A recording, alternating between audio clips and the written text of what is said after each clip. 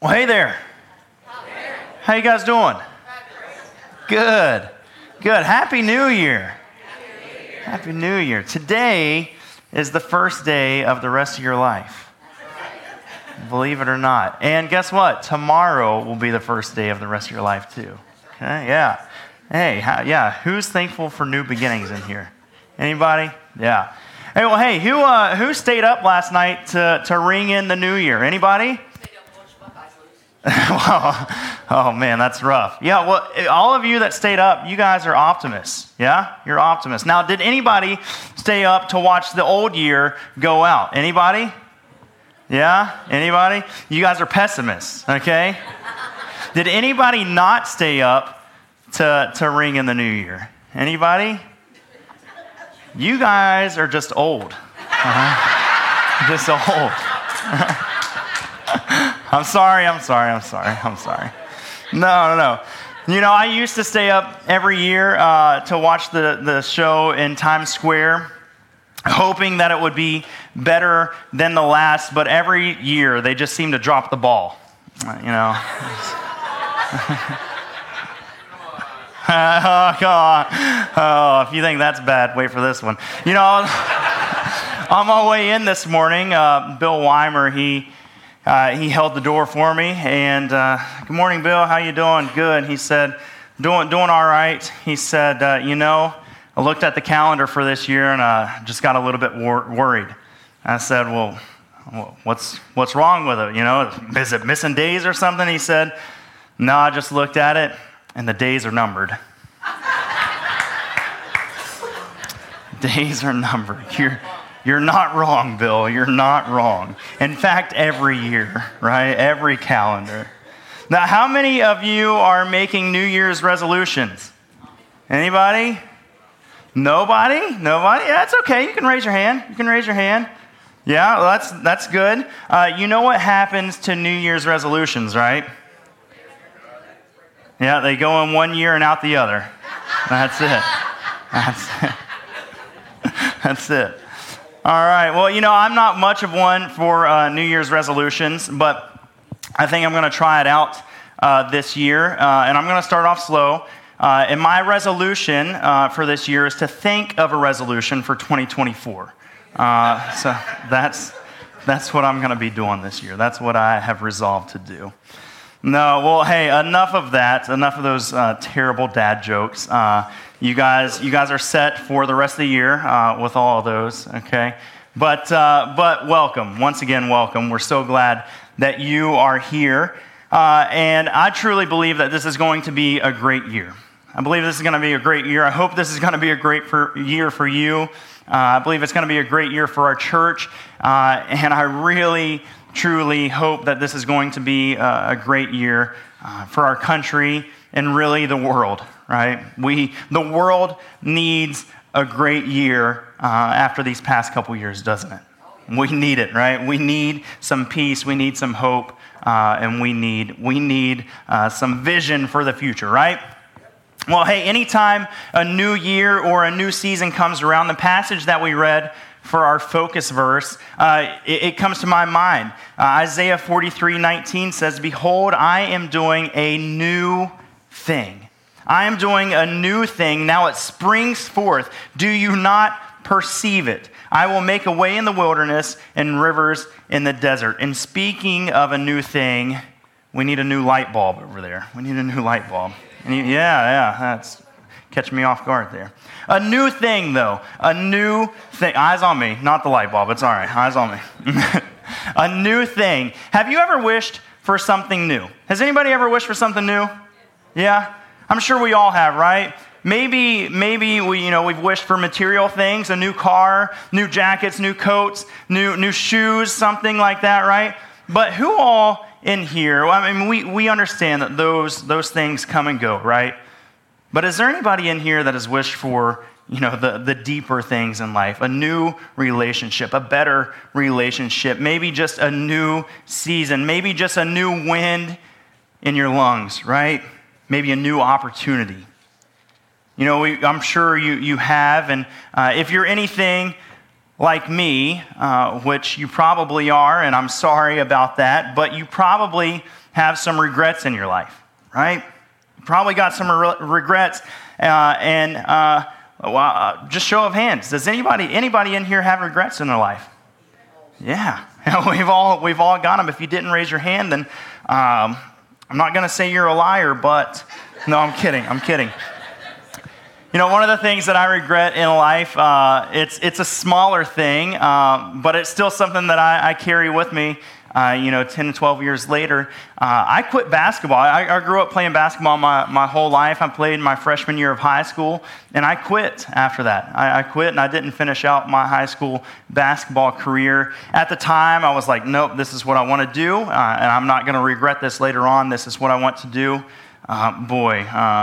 That's one of my regrets. You know, it's simple. It's not that big in life, but I look back on that. Man, I wish I would have finished it out. I loved the game. I thought it was so much fun, and I just like to work hard at it, but I gave it up, and I look back on that, and I regret that small, simple decision, right? Maybe for you, though, maybe it's something a little bit more serious, right? Maybe it's something that you said to a family member that ruined your relationship with them. Or maybe it's something that you wish you would have said to a family member to maybe rekindle that relationship. Maybe it's something that you did, or maybe something that you wished you did, or maybe it's something that happened to you, or maybe something that you wished would have happened to you, right? Life is full of regrets, and it's not a matter of if you have any regrets, it's really a matter of when those regrets come back to haunt you, right? The real issue, though, is not our regrets themselves, but how we handle those regrets. I mean, think about it for a moment. We regret things in our past. And if you get stuck in the past, reliving those regrets over and over again, you will have so much trouble moving into the future that God has for you. The one thing that we hear in ministry a lot from people is that they are haunted by their past. And they might not say it that way, right? But the situations that they are going through explain it that way. We are haunted by our past, and those past regrets, those past situations really hinder them from enjoying the present or even hoping for the future that God has for them.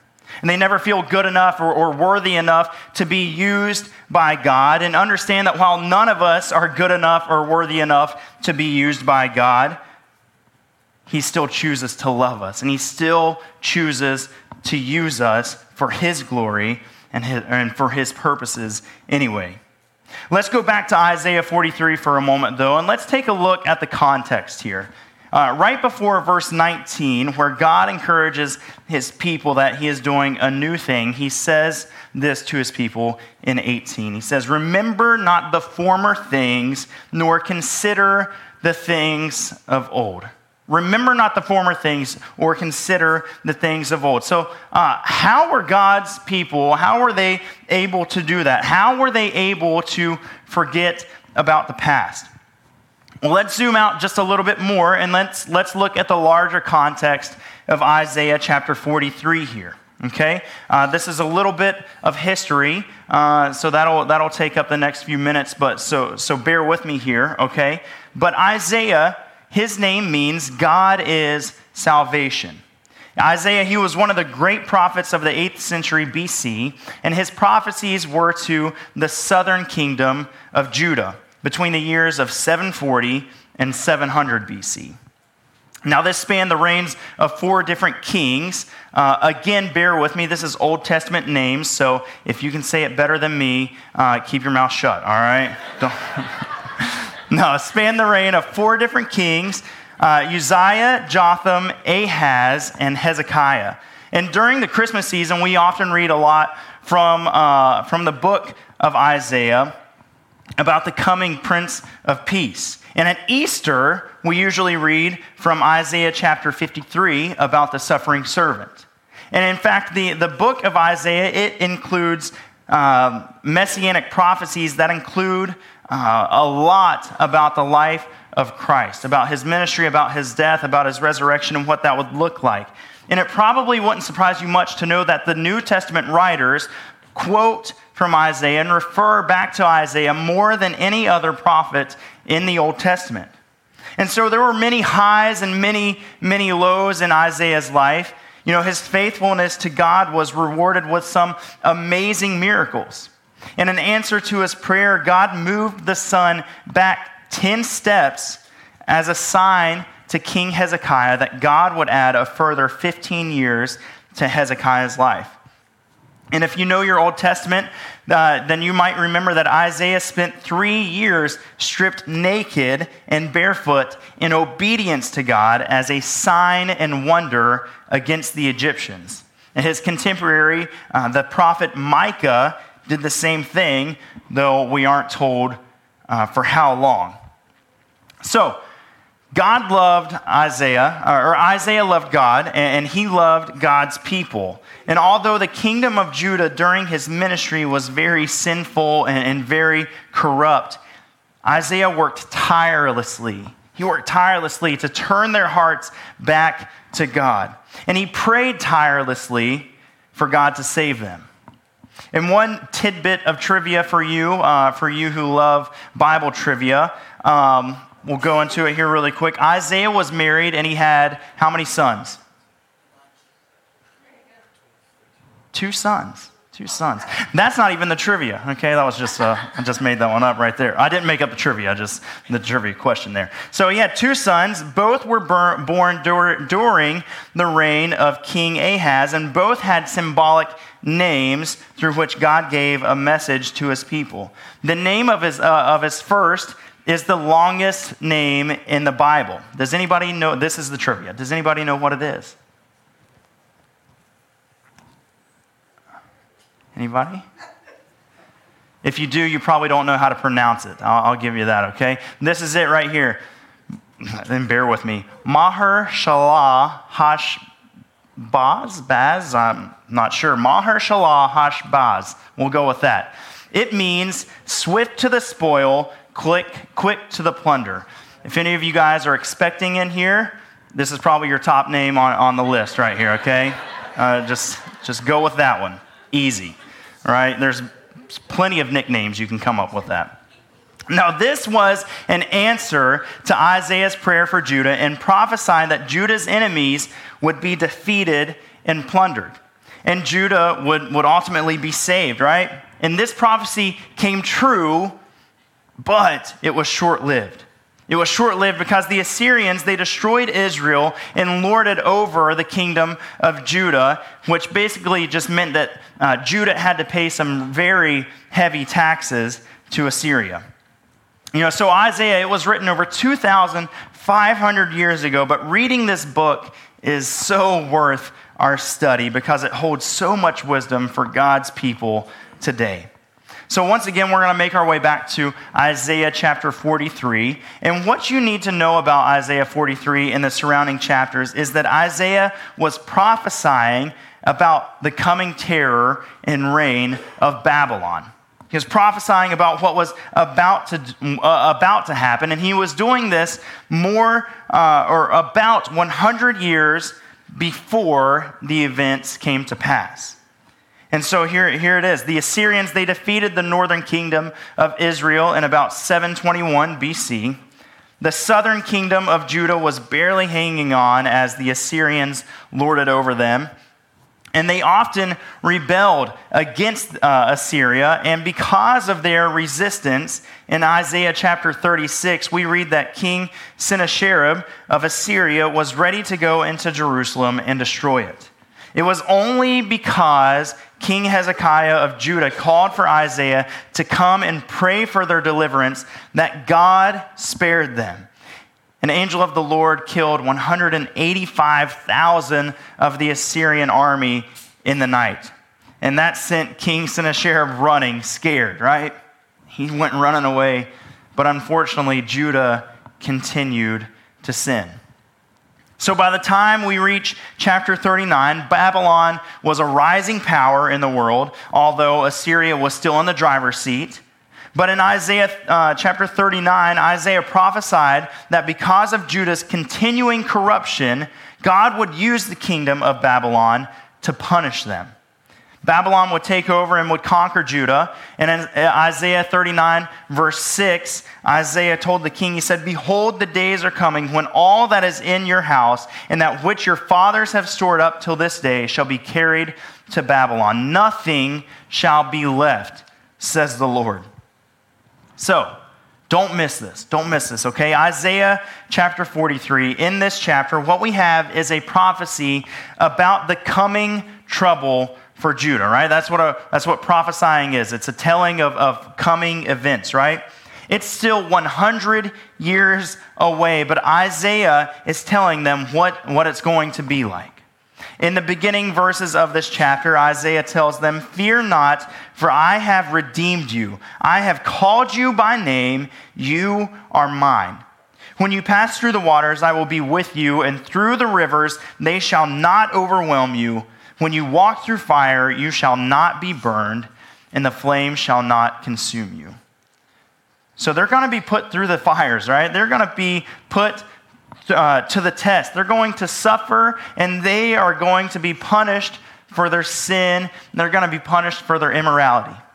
They're going to be taken captive. They're going to be led away in chains to a foreign land. And Babylon is actually modern-day southern Iraq. And some of the early captives, you might remember, were Daniel, Shadrach, Meshach, and Abednego. And although Daniel, he kind of enjoyed some fame and notoriety or favor, right? It wasn't like that in the beginning. It wasn't like that in the beginning. Actually, in 586 BC, Nebuchadnezzar came in with his powerful army and destroyed Jerusalem and the temple and carried all the precious items off as spoils of war. And Isaiah was prophesying of these things to come. He was saying, hey, this is what is about to happen. This is what you're going to go through. This right here is your future. God's people, they were going to be put through the waters and they were going to be put through the fire. It would be painful, but they were going to make it through. Because God told them, he said, "Because you are precious in my eyes and honored, and I love you, I give men in return for you, peoples in exchange for your life." But for now, Isaiah's prophecies were preparing them to suffer for a season. But even as they prepared for their punishment, they needed to know that their God was a mighty God. Their God was the one who created the world. He was their king, and all the power and mighty deeds that he'd shown to them before in their past, they were still his to demonstrate in their future. Right? He had dealt with the enemy nations before, and he would deal with the enemy nations again. And although they would be in captivity for over 70 years, God told them he would bring them back from the four corners of the world. He would work through another king, King Cyrus of Persia, to regather his people for his purposes. He would deal with Babylon when the time came for that, and he would bring his people back to Jerusalem through Ezra and Nehemiah. But first, before he did all of that, they needed to suffer. They needed to prepare to suffer.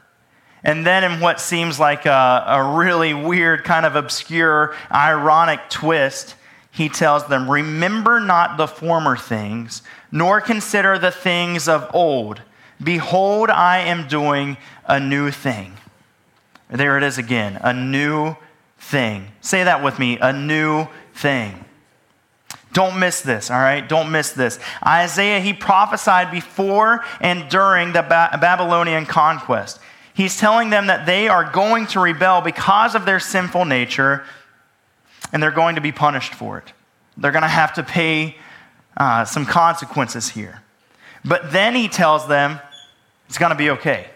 Don't worry about it, right? Don't stress over it. Don't fret. Don't worry about the past, because I'm going to do a new thing. Did you catch that? Did you catch that? He told them what's going to happen, and then he says, forget about the past, right? But part of the past that he's talking about is in their future. It hasn't even happened yet. So let me explain this kind of in terms that we might understand today, all right? And I didn't think of no families were used in the development of this this example here, okay? So suppose you're the dad of a 6-year-old boy, right? And he is wild as a buck, right?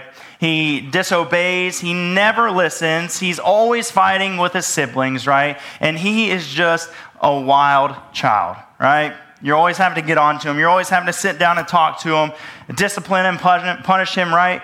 So you sit down and you talk to him.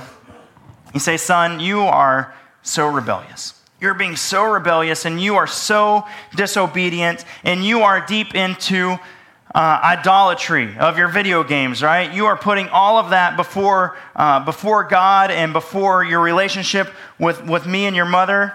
And I know where this is headed. I know where this life is going to lead you, right? It's only going to get worse. It's not going to get better if you stay down this path.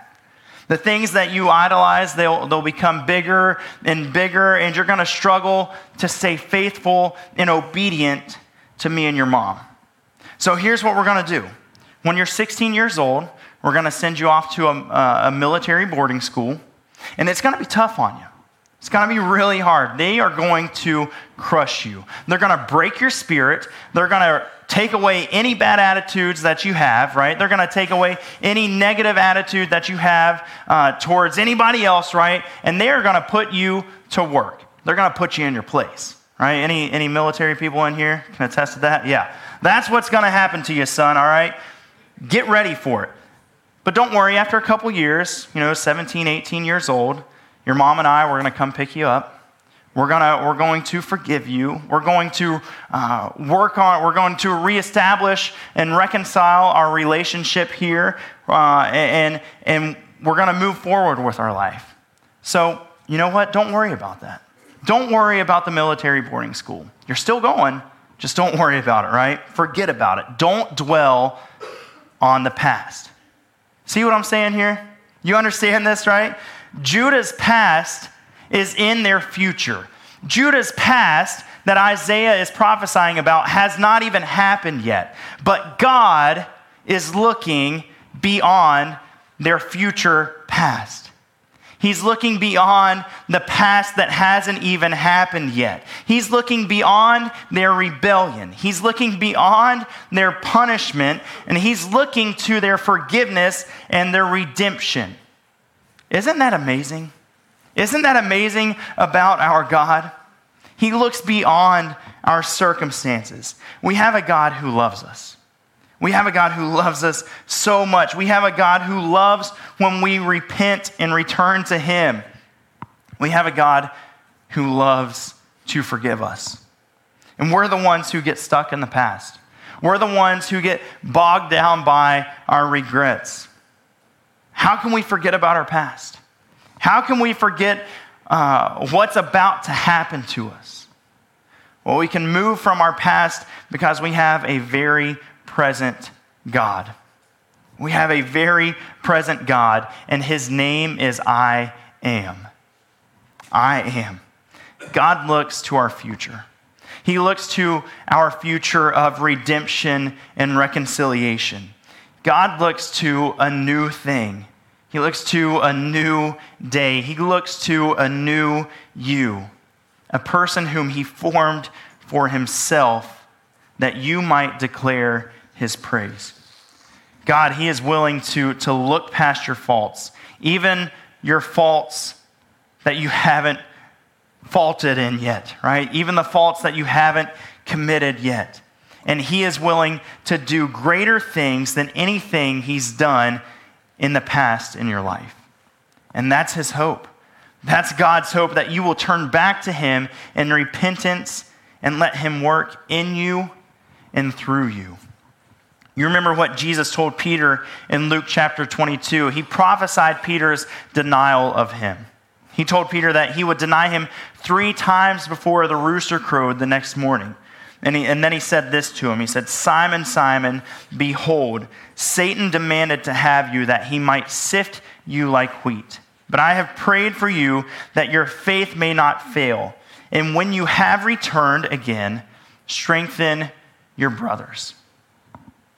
Peter, you're gonna fail. This is what's gonna happen to you. This is what you're going to do. You will deny me. Not once, not twice, but 3 times. But don't worry. You're gonna come out of it. You're gonna come through this. And when you do, I am going to use you for my glory. Don't get stuck in your past, which is in your future, right? 2023, it might be a great year. I'm sure that we're all hoping that 2023 is better than the last couple of years, right? Can I get an amen on that? Just terrible, right? But for some of you, 2023 might be your toughest year yet. It might be.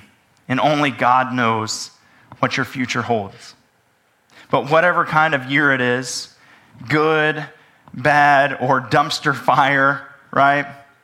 The best thing we can do, the best thing that we can learn to do is not dwell on the past, not dwell on our circumstances because God loves you and He has a new thing waiting for you. It might not be right now. It might not be next week or next month. It might be a ways down the road.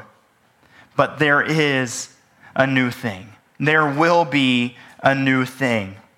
So I want to close by giving you 2 easy and practical steps to help you get past your past, even your future past, and be a new you in the new year. And the first is to serve others. The cool thing about serving others is that it takes your mind off of you, right? It takes your mind off of you, moves you kind of over here, and it puts your focus on the person or the cause that you are serving, right?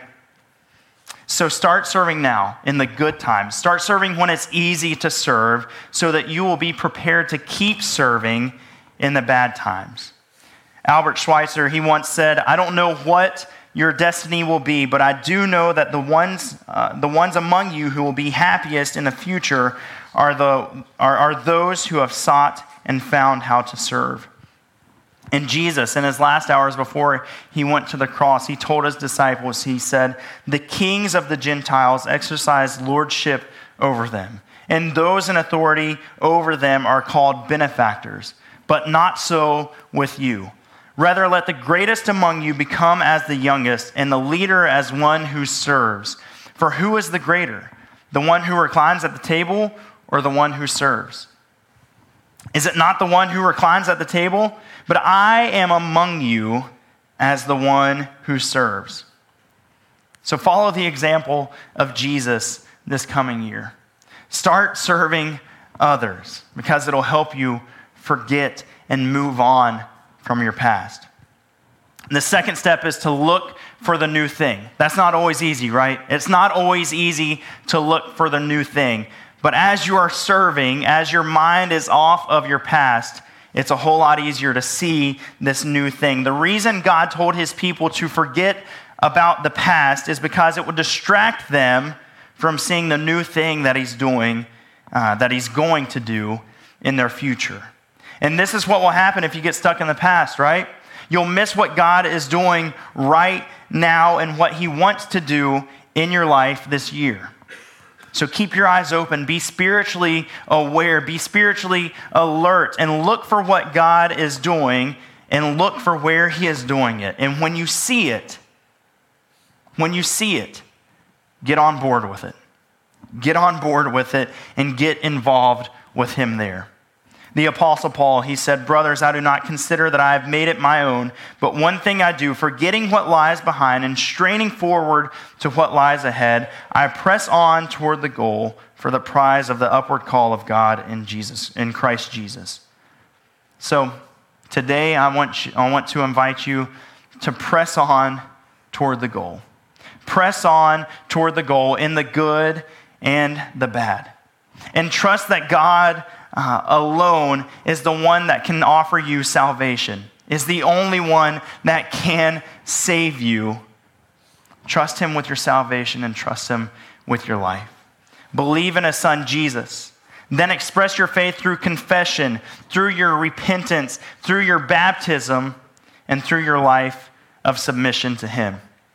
So, hashtag New Year, New You, right? New Year, New You. How about a new you that trusts God no matter what comes? A new you who serves others and is looking for what God is doing today. No matter what happens, no matter the circumstance, no matter what will happen, right? Trust God, period. Trust God. Let's pray. God, we are so thankful that you are a God of new beginnings.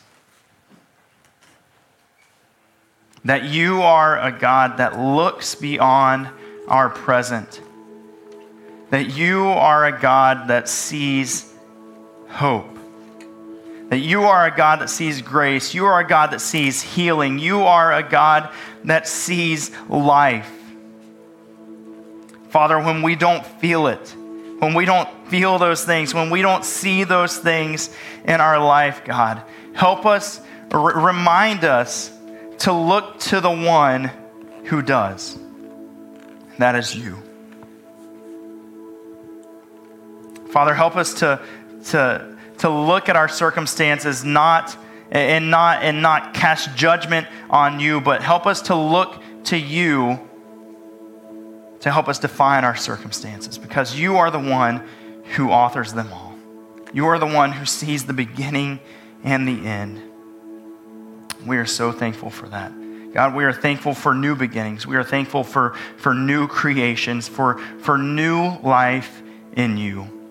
Father, help us to walk in that. Help us to believe it. Help us to spread that new life to others this year. That hope of eternal life. That hope for breath. That hope for life in you. Help us to be that light to others this year. We ask these things in your name. Amen. Would you guys stand with me? If you've got a decision to make this morning, or if you need some prayer, or if you just need somebody to talk to or to listen to you, I'm going to be right up here in the front. We're going to sing this last song, and if you need to do that, you can make your way during this last song up to me and sing. But do that as we sing.